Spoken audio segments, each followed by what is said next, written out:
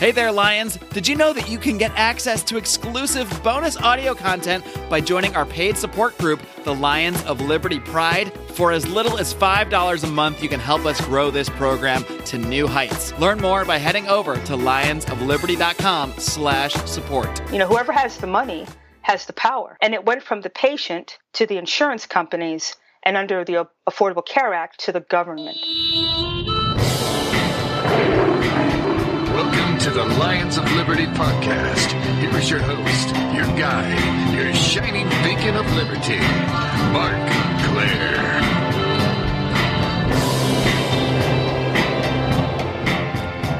Welcome back, my Liberty kittens. And if you keep listening to this program, you just might one day grow up to be Liberty Lions as well. But one step at a time. You can take another step today by listening to today's episode number 294 of this program. That means you can find today's show notes over at lionsofliberty.com/294. My guest today is a board-certified otolaryngologist. That's ear, nose, and throat doctor in the common speak. She is the host of Medicine on Call, a weekly radio show and podcast. She is also the author of the book Big Medicine, The Cost of Corporate Control and How Doctors and Patients Working Together Can Rebuild a Better System. I am so pleased to welcome Dr. Elena George. Dr. George, are you ready to roar? Absolutely. All right. I'm glad to hear it. Because if not, well, we wouldn't really have much more to talk about. But we have a lot to talk about because obviously this is a subject that just continues to come up, not just here on the podcast. We've done several shows about the medical industry and how it's sort of tied into all these government regulations. But it's the thing I end up finding myself talking about the most in real life with regular people, friends of mine, people at work, people that aren't necessarily political, but obviously politics affects them whether they want it to or not. And healthcare is one issue that affects almost everybody. So I want to start by finding out just how you got into the field of medicine in the first place. What inspired you to pursue that line of work? Well, I have to say that I've always wanted to be a doctor from the time I was a child. It just changed about what specialty I wanted to practice. It's been something that I find rewarding, the ability to help people, the ability to be their advocate, and the ability to give people, empower them. There's nothing more important than having your health. And being able to put patients in a position where they take control of their life is really rewarding, and I love it. What about that specific specialty that you pursued? How did you wind up becoming an ear, nose, and throat doctor, otolaryngologist? I had to actually look up the pronunciation before the interview. I'm not going to lie. I didn't just know that. You did a beautiful job. It was a beautiful job, I got to tell you. What inspired you to pursue that specific course? Well, it's one of the specialties that you get to practice medicine and surgery. You get to see adults, children. You get to see healthy people. You get to see people who are really ill and emergency situations. So it's never boring. There's something different every day. And it was really hard to get into. So I love the challenge.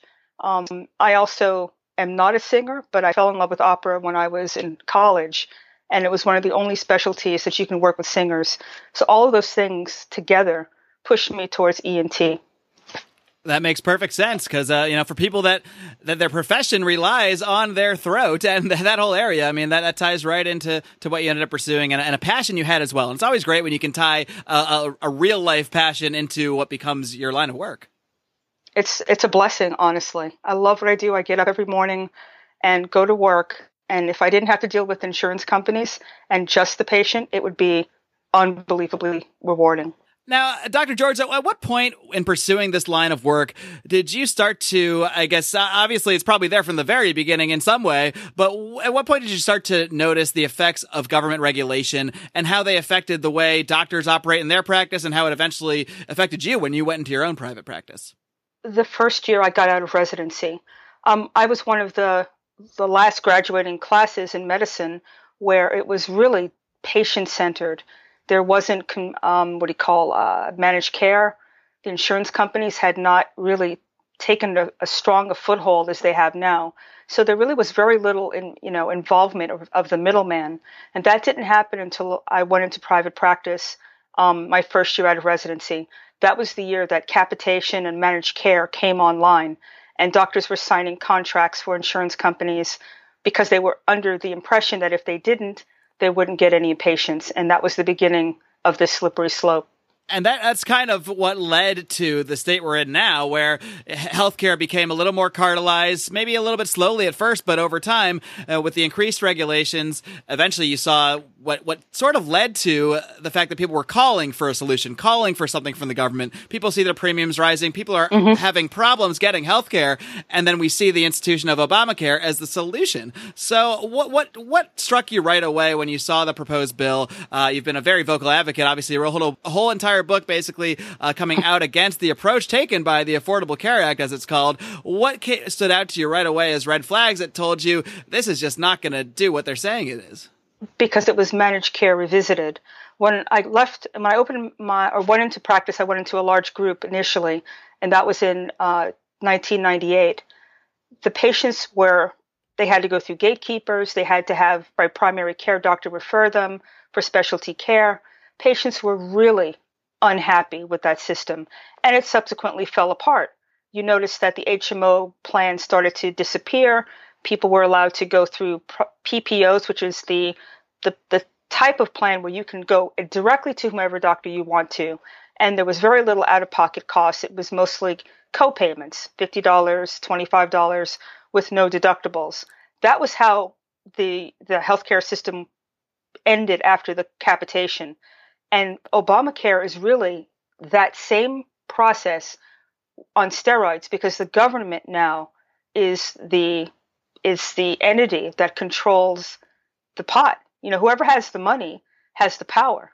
And it went from the patient to the insurance companies, and under the Affordable Care Act to the government. So we've seen a centralization of the healthcare system. We've seen doctors and patients placed on the outside looking in, while some, faceless entity is deciding that they know what's best for both of us. And there is nothing like medicine. There's no other profession like it. It's an art just as much as it's a science. And you cannot treat patients by the number. You cannot use algorithms. You can't use population and community-based medicine to help people. It doesn't work. What it does do is cost more money. You pick winners and losers, and the price continues to go up. And everybody now is in a position of paying for something that they can't afford. And when you talk about picking winners and losers, how does the ACA, how does that actually choose some different winners in the situation? And who are those winners? Who's actually benefiting from that bill and the regulations in it? The insurance companies, the hospitals, big pharma, those are the winners. And I'll give you a perfect example. Mayo Clinic recently came out with a statement that they were no longer going to take any Obamacare patients at all because they were losing money. Now, those patients get cancer. Those patients get very ill. Now you're going to tell me they're going to be turned away based on their insurance? It's created a two-tier system.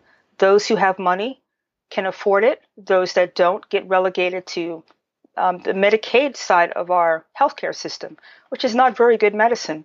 They don't have enough doctors. The formulary is not what you're allowed to choose for the average patient. It doesn't work as well, and you wait longer. I don't want to be in a system like that and pay for it. Obamacare is essentially Medicaid for all. It's not Medicare for all. It's not in private insurance. It's Medicaid. One thing you go back to often in your book is this concept that Obamacare has produced healthcare that nobody can even afford to use. I mean, one example is myself. I had, prior to the passage of the ACA, I was a freelancer for over a decade, purchased my own health insurance, and I always had a catastrophic plan. It was a fairly low premium, fairly high deductible, and for the most part, I paid cash if I went to the doctor, and thankfully never really used that insurance because by the name, catastrophic, I would only use it if something truly bad happened, cancer, or I break my leg or something like that. Exactly. And under Obamacare, that level of coverage was essentially banned. I was not allowed to have that insurance anymore. Instead, the lowest plan that I was allowed to get, the bare minimum, according to those rules, was going to cost me 3 times the amount in premiums. Not only that, but my deductible was almost tripled. So just like you point out in the book, how people can't afford to use their care, to actually use that plan, which I never went. I ended up going with a health sharing plan, which I know you're a big advocate of. Absolutely. Yeah, but to use that plan, I would have to spend $300 a month on my premiums.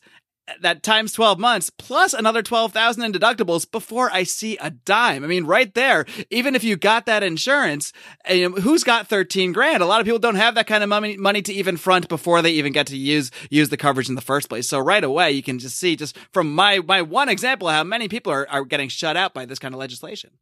Well, think about how it's set up. And this is what people don't know. Only 5% of the medical care in our country is for catastrophic care. 95% of the healthcare dollar is spent on people with routine problems. Routine problems, okay? That 5% is spread through the entire 95%. So you're paying more money to cover somebody with a catastrophic illness. So 5% of the people take up over 60 or 70% of the healthcare dollar. That's where the problem lies. So instead of having a separate track for the people with catastrophic illnesses that is subsidized by the government or the state, that would be a lot cheaper than spreading that payment through the entire population. For people like yourself or like myself, thank God, I don't use the healthcare system. Thank God I'm healthy. But we're paying the rate for everybody. And if you add to that, the 26 people up to 6 years old were allowed to stay on their parents' healthcare plan. You just removed another segment of healthy people who could share in that burden. So the young people and the healthy people were really on the hook to cover the sicker folks in our country. And this is not a slight on the sick people. I have no problem with that, but this is not an efficient way to do it. The government could literally just put aside a certain amount of money per state, whatever they want to do, for the sickest people to help them pay for their premiums and support them in their healthcare needs, leaving the rest of the healthcare pie to be cheaper for everybody. I mean, it's just not well thought out. It's just a matter of centralization. And as I said in my book, which I truly believe, this is all a slippery slope to single payer. Every time something happens that doesn't work out and people get so frustrated, the government is asked to step in and help. And they are ready and able and willing to make it a single payer system. But for those folks who think it's going to be Medicare for all, I caution them, it won't be. It will be Medicaid for all. And that means a lot of rationing, a lot of you have to be sicker than, a certain, how can I put it, a continuum of sickness until you get an intervention. So you're not going to get your glaucoma surgery. You may not get your knee replacement. You may not get the things you need until you're really in extremis. And I've seen it from the inside. There are younger and younger people in hospice now than I've ever seen with things that you can treat. That's how they're saving money, by lowering the standard of care, by making you wait longer and get sicker before you can access it, and then pricing you out. It's just ridiculous. It's not healthcare. It's control. This concept of rationing is something I really want to focus in on a little bit, because a lot of people that don't have maybe the economic background might not fully understand why that's something that's going to naturally occur when you're sort of centralizing a system like this. So why is rationing necessary essentially under the current system that we have? And why is it basically going to get worse the more and more that they regulate, the more and more that they centralize the system, especially if they actually do go all the way to a single payer system, which, like you said, a lot of people call that a right-wing conspiracy, that this is just laying the groundwork for a single payer. But I have friends who are now saying this proves we need single payer. So, I mean, you see real world evidence of it anyway. You do. I mean, this is a natural human tendency. You have pain, you want to alleviate it. I totally get that. But this is not the answer. It is never the answer to give up your power to something else, ever, if you can help from doing it. Nobody cares more about you than you do, or your loved ones do for you. If you become a cost center, and I'll answer your question in a second, I just want people to understand how this all got started. If they go to the internet and look up the Complete Lives System by Ezekiel Emanuel, Dr. Ezekiel Emanuel, one of the architects of the Affordable Care Act, he's a bioethicist. He wrote a paper that stated that the healthcare dollar, a majority of the healthcare dollar, should be spent between the ages of about 18 and 52. That's where the productive people are. That's where the healthcare dollar should be spent. God forbid you fall outside of that curve, because he doesn't believe you should get a lot of money spent on you. So what happens?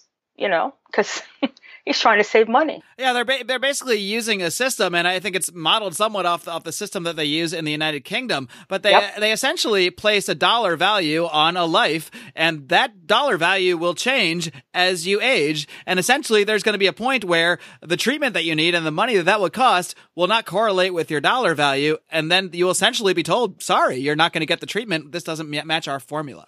That's exactly right, and it has happened in the UK where they were putting people on a pathway where once they reached a certain age and once they had a certain medical condition, they stopped treating them. And we're talking about withdrawing food and just withdrawing water until they passed away. I mean, it's just really unbelievable stuff. And they were being paid for that. The doctors are being paid to put people on this Liverpool Care Pathway is what it was called. They finally, I think, stopped it, but it became a huge to-do in the UK. And I want people to look at that system, look at the Canadian system. Those people who want something fast come to the United States to get it done, or they go into the privatized side of their healthcare system to get treatment because the standard of care is lower. And let me talk now about rationing, okay? There's a lot of different versions of it. The first one is what we already talked about, self-rationing. If you can't afford your premium, you can't afford your deductible, you will not go to the doctor until you absolutely have to. That's self-rationing. You're denying yourself medication, doctor visits, care. You end up in an ER because you can't afford to pay your copay or deductible. That's been happening across the board in the United States. And I should point out that's not always a bad thing. For example, if I just sprain my ankle and I know it's going to cost me $200 to go to the doctor to get that fixed, but I know it's a sprain. I know if I just stay off it for a few days, then I'm not going to need that health care. Then that sort of rationing is actually kind of logical. Whereas if we change it so everybody has the same health care, and let's say this is changing now, but back 10 years ago, everyone you just pay a $20 copay and you show up at the doctor. Well, if it costs me only $20 to go to the doctor, I might not use the rationing. I might just show up because now it's only $20. And hey, even though I know it'll get better on its own, I might as well pay $20 and get them to look at my ankle because it's only $20.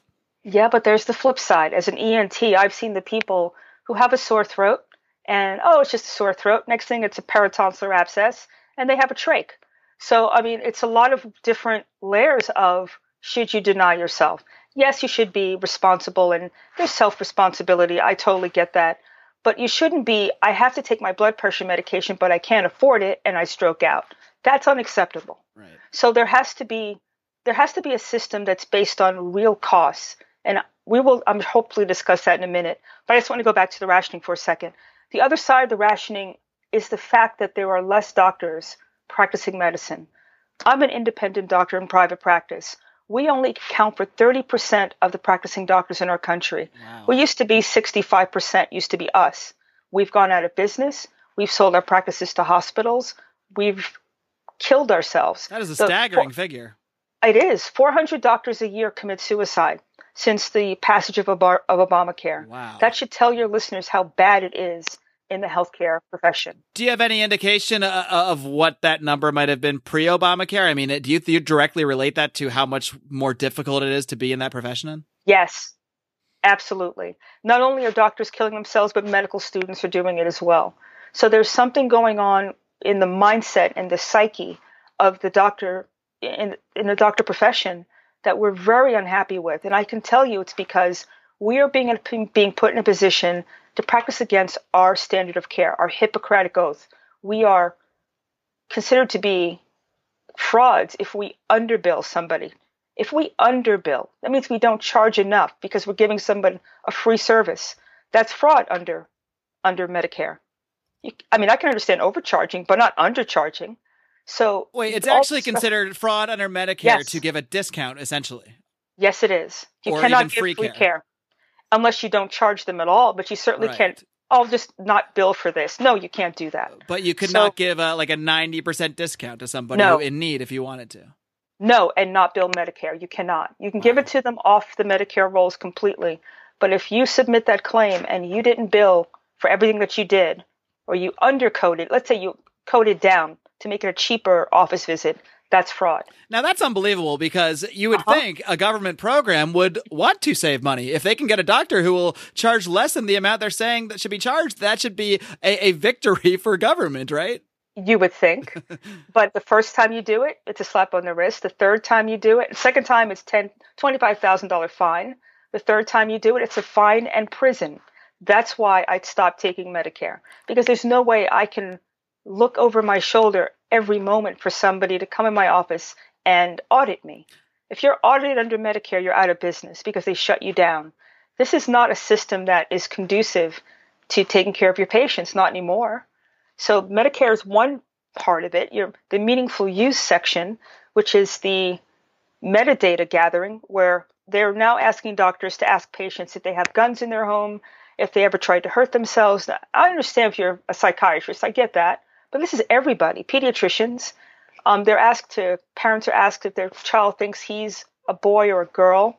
These are not questions that an average doctor visit needs to entail. And with the electronic medical record system, you have to answer these questions or you cannot close your chart. So they are under duress, forcing doctors to become agents of the government and not advocates for the patient. And that I have a problem with. And I think most doctors who understand the system really do, because the patient's not going to tell you the truth. You know that it can be used against them because it's not a locked chart. The HHS can look through the health records. The pharmaceutical companies can. The Pharmacy Benefit Management Company can. The IRS can. This is not a privatized or a private system anymore. It's on the cloud and it's freely accessible. And any error that's made can follow the patient. And I like to use this example because people really freak out when they hear this. But if, as an ENT, I have a patient who wants to stop smoking, and I write them for something called Wellbutrin, which is an antidepressant class of medicine, but we're using it to help them stop smoking, that medication flags their chart, and they will be, if you're looking through metadata, they will assume to be being depression. They would have a diagnosis by default. What happens if they want to get a job? What happens if they want to get a firearm legally? It may follow them. And this is what I mean by unintended consequences. You don't know how your medical record can be used against you. And through no fault of your own, through no fault of your doctor, these things can get out of control.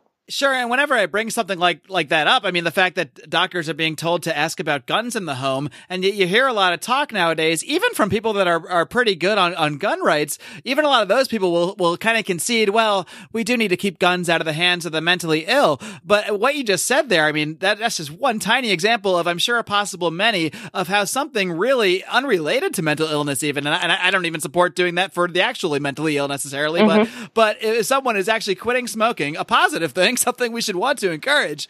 Exactly. You'll give them this medicine, but because it has that medicine and that medicine is used for depression, that's just a number. It's not a diagnosis like a real doctor would make. If it goes in that chart, becomes nothing more than a number, and that number now indicates this person might be depressed, and who knows, someday that will correlate to them not being legally allowed to purchase a firearm. It's all about gathering data. I mean, the medical chart has become a metadata gathering system. They want to perform population-based healthcare, looking at groups of patients to figure out what medicines work. It's this gross data analysis and extrapolating that to care. We've now gone from treating patients as an individual to treating them by a number. So we see things like, something called evidence-based medicine. Let me break that down for you. Basically what that means is the drug companies have underwritten these peer-reviewed articles, et cetera, but they're underwritten by the drug companies. And it always comes out that their drug is the thing that you should use for the X disease. When I was a medical student, for example, having high blood pressure was anything above 120. 120 over 80 used to be normal 10, 15 years ago. That's now considered to be pre-hypertensive. And they recommend you put the patient on a medication. So all of the guidelines have changed. You're sicker with smaller parameters. Cholesterol of 250 used to be normal. You're now on a statin medication. Who stands to gain? That is my only question through all of this. As a critically thinking adult, you have to think about who stands to gain, and you have to take your power back.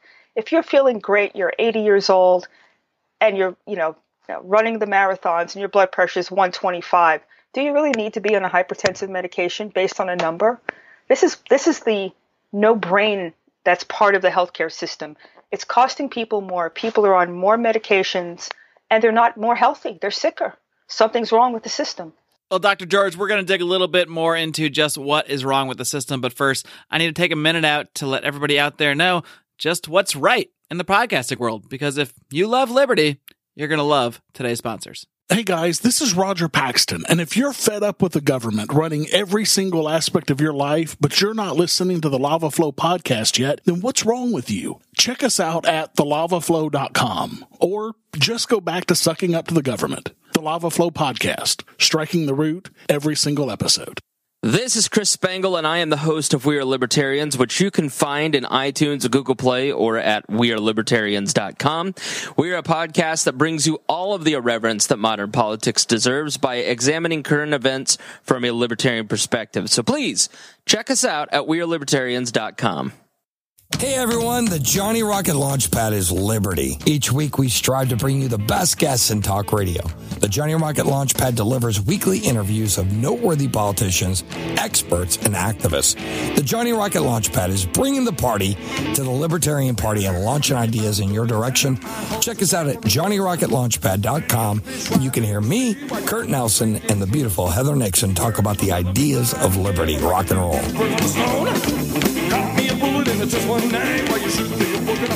And Dr. George, this really goes back to something you discuss in the beginning of the book and something you discuss in the beginning of this interview, and it's really a theme that carries throughout your work.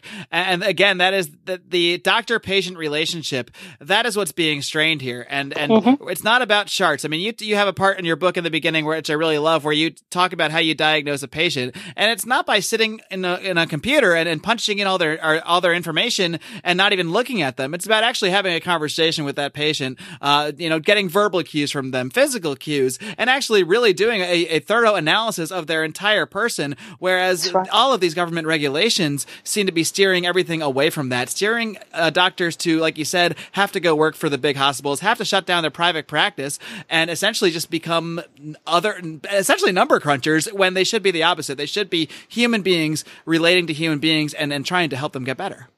They've monetized the healthcare system. The patients and doctors have been monetized in this system. The good news is you don't have to belong to that. You don't have to get into that system if you don't want to. You joined a medical cost sharing, Christian sharing ministry. I did. And we're completely removed from that system. It's cheaper outside of this centralized insurance-based system. The prices in the system are completely arbitrary. They're not real. If I tell you that I can take a patient to a freestanding surgery center to remove their tonsils, and it was $2,500 to do that, from the time we walked in, my surgery fee to the time they left, versus $9,000 for the same thing if I took them to the hospital, you would be, why? You would ask that question. That's the reason why it's so expensive. There is a system that's in place that has no attachment to reality of the cost of healthcare. The hospitals charge 10 or 15 times more what a private doctor will charge. They tack on facility fees. There's no reining in anything in that system, and that's what the system is now based on. There's no competition, and they don't want any. Oh, actually, that's not true. We are the competition. Private doctors, independent surgery centers, independent labs. We are the actual real healthcare system, but we don't have the means to advertise like they do. We don't have the money to let people know that we're out there. It's word of mouth. And people need to know what their choices are, I believe, so they can make an informed decision. It's interesting you say that, because even when I was a child, we had a doctor that my parents always took us to. They'd take my sister there decades earlier to the same doctor. And I remember, whenever we get into conversations around my town, we'd always talk about, recommending specific doctors. See this doctor, see that, this doctor. Nowadays, when I think about it, I just kind of thought about this when you were talking about it. All I hear people talking about is, what coverage do you have? What do you have? Aetna? Do you have, this or that? We're not talking, do you have Kaiser? We're not talking about the doctor, the human. We're talking about what giant conglomerate am I a number in now? And it's really a shocking shift in the system. It absolutely is. It's become about healthcare coverage and not healthcare. Having health insurance does not mean access to quality healthcare. As a matter of fact, it's beginning to mean not getting access to quality healthcare, because if you go outside of that system, you're going to be able to spend an hour with your doctor. They're going to be able to go over everything about you and what your needs are. They're not going to just write a prescription and be typing on a computer screen. They're going to be looking at you and treating you as a whole patient. And you're going to spend a fraction of what you're spending using your insurance plan, to get that service. It's consumer-based healthcare as opposed to corporate-based healthcare. There's a complete difference. And people shop around for everything else. They shop around for their clothing. They shop around for the best price in a car. But they don't seem to want to do that or know that they can do that in the healthcare system.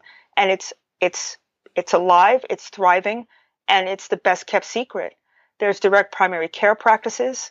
There are medical cost sharing that we just described, where you're a self-pay patient and you can go to any doctor, any hospital you want, but the company will negotiate your rates for you. And I love those patients because they actually pay me more than I get from insurance plans. The patient gets to decide what they want. There's no pre-certifications, no jumping through hoops. That's a huge difference for patients. Now, Dr. George, when I talk to people about this issue, a lot of times I'll have a lot of success in sort of describing the problems, even as you describe them, and getting to the point where they can say, okay, I can kind of see where you're coming from. I can see how this regulation and even the ACA has been negative in many ways. But then we'll get to the point where they'll say, but that being said, we're here where we are now, and there's so many people with pre-existing conditions that would lose coverage if we just took away Obamacare as it stands. So what would you say to people with those concerns who might even agree in principle with everything you're saying, but then they're concerned that, well, my friend's going to lose this insurance, and that's the only thing keeping him alive with his cancer treatments, and that's going to be taken away. So what would you say to people that are in that situation? What sort of, I guess, either free market reforms or even legislative reforms? I know you mentioned maybe states could just at least be given block money to at least disassociate it from the insurance system so it's not affecting everything. But what would you sort of put forward for people that are in that situation that might really agree with you on the surface but have that one big concern about people just losing coverage that literally need it to survive? Well, for the people with the catastrophic illnesses like cancer or something really major medical, there's always Medicare and Medicaid. People don't talk about that. If you, God forbid, have to be admitted, they have to admit you under the Emergency Medical Treatment and Active Labor Act. Every hospital in this country will have to treat you and stabilize you without regardless of your ability to pay. So no one's going to go without coverage or care. It's whether it's going to be in someone's office as a private patient. But there's plenty of things you can, and I would recommend people think of supplemental policies like AFLAC. Especially if they're not sick now, this will give you a tremendous peace of mind. They have policies that cover if you have a heart attack, stroke, cancer, and they will literally pay you $250,000, for example, as straight, no questions asked, if you get diagnosed with a catastrophic illness. You have to prepare. For those folks who don't have an issue now, prepare so you have the most power in case something happens. But for those that do, states like Alaska already have a catastrophic tract where they have a pool of money that can be used. And here in Georgia, we have one as well, where if you do get diagnosed with a catastrophic illness, the state will help cover the cost of your care. At this moment, it's not helping anybody. Most people are being priced out. And I get it. I want to cover those people too. But you're talking about how do you do the best for everybody with a limited pot? And the government has a role in this, but it's not Medicare for all. It's covering the people who actually need it and making it affordable and getting rid of these ginned up prices. And I think one of the easiest ways to do that would be to have the hospitals have to list their prices online, price transparency. If you knew that it cost $1,200 for a CT scan in the hospital and $250 at the freestanding CT center next door, which one would you choose? And if people make conscious decisions, then the price for everybody would drop. It's the fact that nobody knows what anything costs that's keeping the situation going. But the government is not the answer for everything. Well, speaking of the government being the answer for everything, we might agree they're not, but the politicians usually seem to think that they are. And I know. We are, of course, seeing a few different bills or versions of bills bandied about to essentially replace Obamacare under the Trump administration. And luckily, we saw the first version of that spectacularly fail because it was really hardly any change at all. But, you know, we have seen some other alternatives start to sort of come forward. I know Rand Paul had his own version. What I'm curious is if you were helping to craft a replacement to Obamacare, we all know there's going to be some kind of replacement. What were are some of the features that you would want to be in that bill to steer things at least closer to a free market solution and give more power back to the doctors? What are just a few of the key items that you would want in there? Well, I get rid of the mandate because once you allow people to make their own choices, that helps everybody. I think that's already been removed in a executive order. The community rating, which is the one price for everybody, it needs to go because that's what's making the cost of premium so high. We're going to we need a separate track for the people with catastrophic illnesses and help for those people with pre-existing conditions. As I said, they're not a majority of the people getting coverage. It's only 5%. And that's from the CEO of Aetna. So this is the insurance companies saying this. If we have a dedicated pot for those folks, that would save 95% of everybody else a ton of money, and that would drop the cost and everybody would be much happier. So no one has to lose their coverage.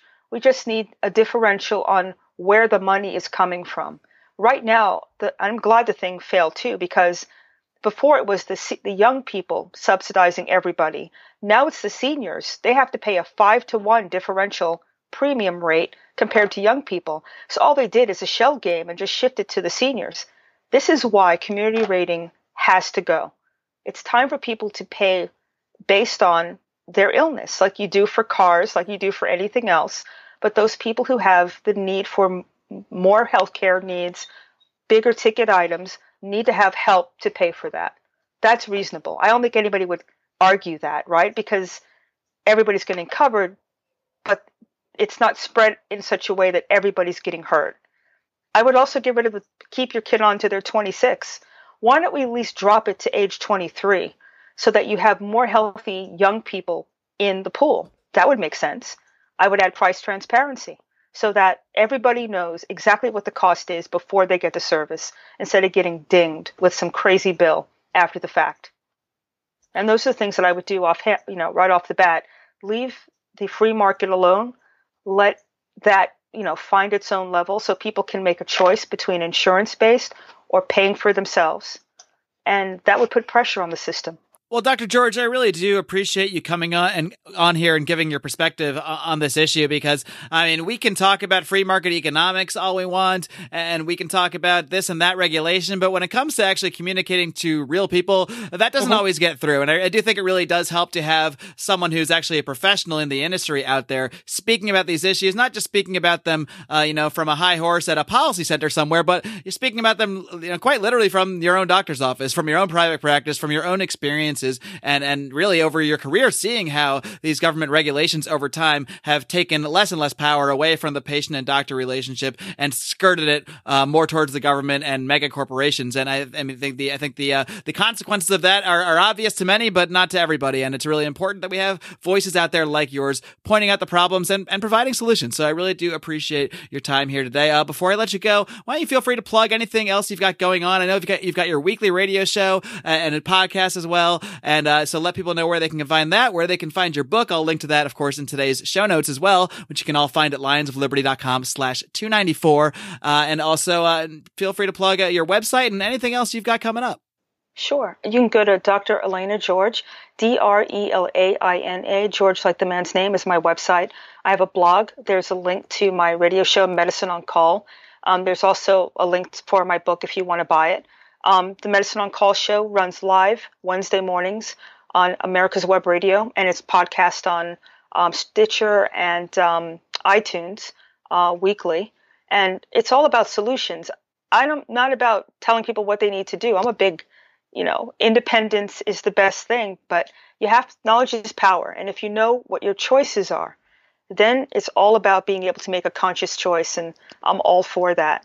I think the people are in a position where They don't know what's going on, and it's tragic because these changes that are coming online are going to affect everybody for a very long period of time. But if you know what's best for you, you don't live in fear. You actually take your power back. And I really, from a doctor's standpoint, I'm doing my best to navigate out of this situation so I can be the best doctor that I can be for my patients. And they can go to aapsonline.org. They can go into jointhewedge.com, patientadvocatepartners.com. It's all listed on my website. These are all websites that cater to patients who are, self-thinking, self-motivated, and really want to take their power back and have a physician that is their advocate and wants them to be a partner in their care. And the pleasant surprise about it is it's much cheaper if you choose that side of healthcare. Well, Dr. George, thank you so much once again for coming on. I really do appreciate it. Keep up the great work. Keep on roaring. Thank you. All right, guys, I hope you enjoyed my conversation with Dr. Elena George, a very nice and very knowledgeable woman. And I think it's wonderful when we have people within the medical industry that can really come out as figures of authority. I don't mean authority in the governmental way, but authority in the sense of they are experts in their field. This is someone who has worked her whole life basically in the medical industry and has run her own private practice and has firsthand experience with the effects of all this government regulation and how that has only made things worse under Obamacare. And, there are real problems out there that people have as a result of the state of the medical industry in this country. And we do need to be sympathetic to people, even though people have terrible ideas. I'm not saying we need to be sympathetic to leftist ideas, but we need to try to be sympathetic to people with serious medical problems that are concerned about the state of their coverage. A lot of people haven't spent their lives deeply thinking about how we got here. They have just spent their lives sort of living in the world and then one day found themselves sick, and they really only often think as deeply as, here's my current situation. And we can't just necessarily always explain things with, well, the free market will fix you. And I agree, the free market can help these people and charity can help these people, but they'll be able to more able to do that when the government regulations go away, when the command and control that the government has been exerting over the medical industry in so many different ways is peeled back. But we got to advocate both. We can't just yell free market and run the other way and expect people to understand what we're saying. I know you guys don't do that because you listen to this show and you're used to hearing experts like Dr. Elena George speak about these issues in a way that will hopefully help you have these conversations out there. And I do want to highly recommend Dr. George's book. Again, the book is called Big Medicine, The Cost of Corporate Control and How Doctors and Patients Working Together Can Rebuild a Better System. I will, like I said, link to that in today's show notes at lionsofliberty.com/294. Be sure to shop through our link. Shop through anything you buy over at Amazon through our link. You can find our link at lionsofliberty.com/Amazon. Anything you buy gives us a little kickback, helps us keep the lights on, just like our friends in the Lions of Liberty Pride are helping to do. That is, of course, our private group for people who are supporters of the show, patrons of the program, who are contributing to help us cover our fees, help us cover the cost of getting this podcast to you 3 days per week, and helping us to grow the show eventually. Now that we're kind of covering our costs, we are really focusing on some ways that we can grow the show, really get the word out there, get this conversation into more of those earbuds out there, because really to see any kind of change we want, whether it's in our culture, whether it's eventually in our government, we're going to need to change people's minds, and we're going to need to do it by having conversations, by having these conversations about the ideas of liberty. And speaking of great conversations, I want to let you know about another new podcast out there. Now, this is not a libertarian podcast per se, although you'll probably hear some ideas sprinkled in there because it's hosted by a big fan of this program, big supporter of the show by the name of Dan Smots. Now, you've heard us plug Dan a few times. He's got a musical project he's working on. He's helped out with a few jingles, including the Letters of Liberty jingle, and he also designed our t-shirt line, which you can find over at lionsofliberty.store. So Dan has just done so much to help out this program, and he's got a really interesting show. It's called The System is Down. I want you to go to your podcast app, whatever you use, iTunes, Stitcher, yada, yada, yada. Just type in The System is Down, hit that subscribe button, and he really gets in some interesting conversations about anything from conspiracies to religion to politics and everything and anything in between. And it's really a fun show. Dan does a great job, and he's starting off with a bang, starting off with high quality audio, which of course this show certainly didn't start out with. So he's a step ahead already. And I just want to give a big shout out to Dan Smots. The system is down. Check it out. Another update I want to give you guys is on the work we are doing with Greg Glyer and DonorSee, along with Clint Rankin, a big fan of the show, a member of the Lions of Liberty Pride. And we are working to have a sort of a Liberty project where every month we're trying to fund projects through the DonorSee app, of course, a great charity app. And this month we're working to fund Esther. Now, Esther's project, she is living with HIV in Africa, and they're hoping to not only fund her medication for a year, but also pay to employ her to run a chicken farm, which is actually going to help for some of the local orphans have a place to live as well. So this really does have a reciprocal effect. It really does have a libertarian angle as well, because you're putting someone to work, you're helping someone be self-sufficient on top of the charitable aspect of it. So I think it's a really great project. Again, we'll link to that over at today's show notes at lionsofliberty.com/294. Now, next week, I think I'm going to gather a crew again. People really love it when we get together, have some booze, answer letters of liberty. So we're going to do it again next week and have a little libertarians in liberty rooms drinking liquor. I know you guys love it. Until then, I'm going to give you one little preview, because I think it's time to take a little dip into the Liberty mailbag and answer some letters of liberty. This is another Letters of Liberty song. That last one I wrote was a downer. It somehow just fell wrong. The Lions said they didn't like it. I'm not sure if that's true, so I'm gonna keep on writing till I find the one they do. So please help me validate my poor life choices. All right, and my first letter of liberty today comes from Andrew Swain. Andrew asks, will Edward Snowden ever come back to the States? Is there any scenario you can imagine where Trump would be the one to make that happen? Most importantly, is there any chance he will be pardoned or at least allowed a fair trial? Ever, when we use the term ever, I really want to be optimistic in the long term.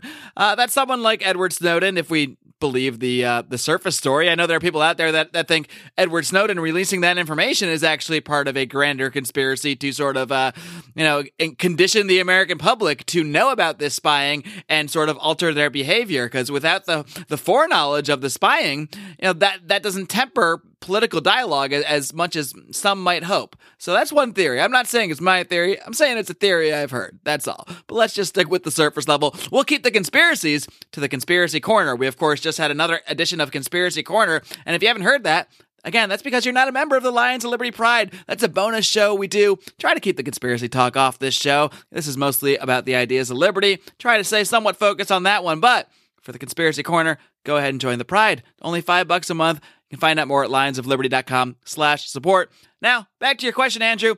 Like I said, when we're talking about we're talking about long term, I like to think someday Edward Snowden might find his way back to the United States. But when it comes to Donald Trump, for some reason, it doesn't seem like Trump is very friendly to Edward Snowden. He's had a lot of words about Edward Snowden. He's used the term traitor. He's referenced the death penalty. I know the director of the CIA that he appointed, Mike Pompeo, has also pretty much had some negative words about Edward Snowden, referenced him being a traitor as well. So I don't see this administration as being one that's going to be friendly to Edward Snowden. So as long as Donald Trump is president, most people would say that's only going to be 4 years. Some would say less. I kind of think he might be a two-term president, but that's another conversation. Either way, as long as he's in office, I really have a hard time seeing Edward Snowden returning to the United States unless it's against his will, unless it's, as part of some extradition treaty. Maybe Trump will work some sort of magic with Russia and get him sent here. But I hope that certainly doesn't happen because he does not have a friendly administration here in the United States. I do certainly wish Donald Trump was more friendly to Edward Snowden and to WikiLeaks, especially considering how much they leaked out about Hillary Clinton, his opponent. You'd think he'd be a little more maybe respectful or at least sympathetic to people like that. But at the end of the day, Donald Trump is representing the establishment of the United States, an establishment that still has an NSA. An establishment that has a Mike Pompeo who's all about NSA spying, who's all about torture, who's all about all the things that people like Edward Snowden and WikiLeaks were fighting to uncover. So, no, I like to think maybe 30, 40, 50 years down the road, it'll be a friendlier environment. Maybe history will treat Edward Snowden better, and someday he'll be able to actually be back here in the United States, the place he grew up, the place he has many friends and family, but I don't see it happening anytime soon. Moving along to another quickie from Jack Stalker. He says, So I have a libertarian professor here in the Albany area who will be representing to the NYLP, the New York Libertarian Party, on why the LP will be the new centrist party. What are your thoughts in regards to the future of the Libertarian Party and the greater liberty movement as a viable, publicly identified centrist movement? Now, I know a lot of listeners are going to shudder at that term, centrist.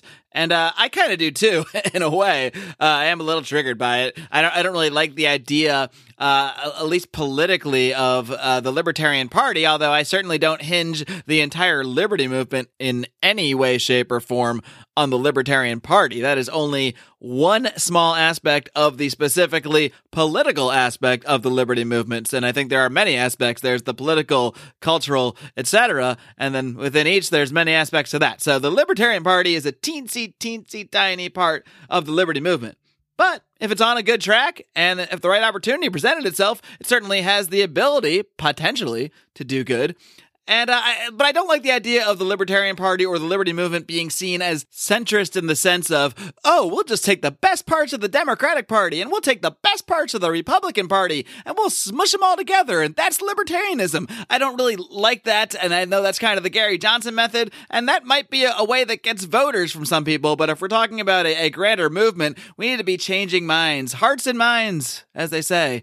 But there's many ways you can do that. Politics is only one of them. On the other hand, in some ways, you know, the American public, you always hear about how people hate the extremes. They hate the extremists. And so many people like to call themselves independents because they're reasonable. They're kind of in the middle. They're not extreme Republicans. They don't have posters of Paul Ryan in their room or Bernie Sanders posters or whatever. They don't see themselves as ultra political.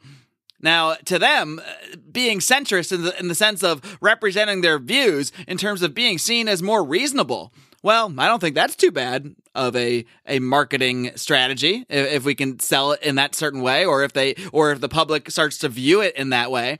Because really, to me, the libertarian position, the liberty position, is the reasonable position. Not throwing an old lady in jail because she has a marijuana plant, that's being reasonable. That should be what centrist is. And actually, today in America, that is what centrist is, you know, on that specific issue, not on many other libertarian issues necessarily. But it should be. I mean, polls have even shown that a large part of America generally holds many libertarian positions, and especially on the war on drugs, that's changing rapidly. But it's not translating into political success, at least not for the Libertarian Party. But I mean, hey, if we look 10 years ago, we had no congressmen that were even remotely as good as, say, Rand Paul, Justin Amash, Thomas Massie, except, well, of course, for Ron Paul at the time. But we have a lot more people in office now, in national office, that actually hold pretty strong liberty positions. You can debate whether you want if they're quote-unquote libertarian or not, but they're certainly much better than anyone that was in there besides Ron Paul, even a decade ago. And hopefully we can get a few more people like that in office. And if you get a decent enough block, I mean, the Freedom Caucus, and I don't know if all those guys are necessarily quote-unquote freedom, the Freedom Caucus, they had an effect. They shut down the first version of Trump Care. Looks like they just are past another version of it, so maybe it didn't have too much effect. But point being, there are many ways to achieve political success. And I think being seen as centrist in the sense by the public of being on their side, being reasonable, not being extremists. I want to be politically extreme in the sense I think libertarians should be radically different from the Democrats and Republicans. But I don't know if we need to be radically different from what's reasonable. Because really, a lot of these issues, when you talk one-on-one with people, they can end up agreeing with you. You just got to break it down for them and have a reasonable conversation. And then maybe they realize that they're libertarians or they hold a lot of these views, even if they don't call it libertarian. And maybe they have seen themselves as centrist their whole lives. They see themselves as independent, so to speak. So maybe they start accepting some libertarian ideas in that way. That's the way I'm sort of twisting the potential good of this idea. But generally, no. I mean, I want to be known as a radical. But the point of being radical is to actually alter things, to change the system as it is. So one day you want to move from being radical to being normal, to being accepted. You want your vision of society to actually take shape. There's no sense in being radical just for the sake of being radical. So yeah, I guess the goal in some way should be for libertarian ideas, these radical ideas that we hold, to become the true central ideas, to become the ideas that most people hold, that the people in the middle, the majority of people, the independents, the ideas that they accept. Did I answer the question, or did I just go on a rant? I don't know. It's kind of what I do here. It's what we do here 3 days a week. Not just me on Mondays, but we also got Brian McWilliams, of course, every single Wednesday with Electric Liberty Land, his take on pop culture, comedy, a little bit of liberty too, and of course, John Odermatt doing a bang-up job on Fridays with his look at the broken criminal justice system on Felony Friday. Be sure to hit that subscribe button, no matter what app you use. Hitting that button, big help for us. And of course, leaving us a 5-star rating and a great review. Another way you can help this program. Until next time, folks, live long and live free.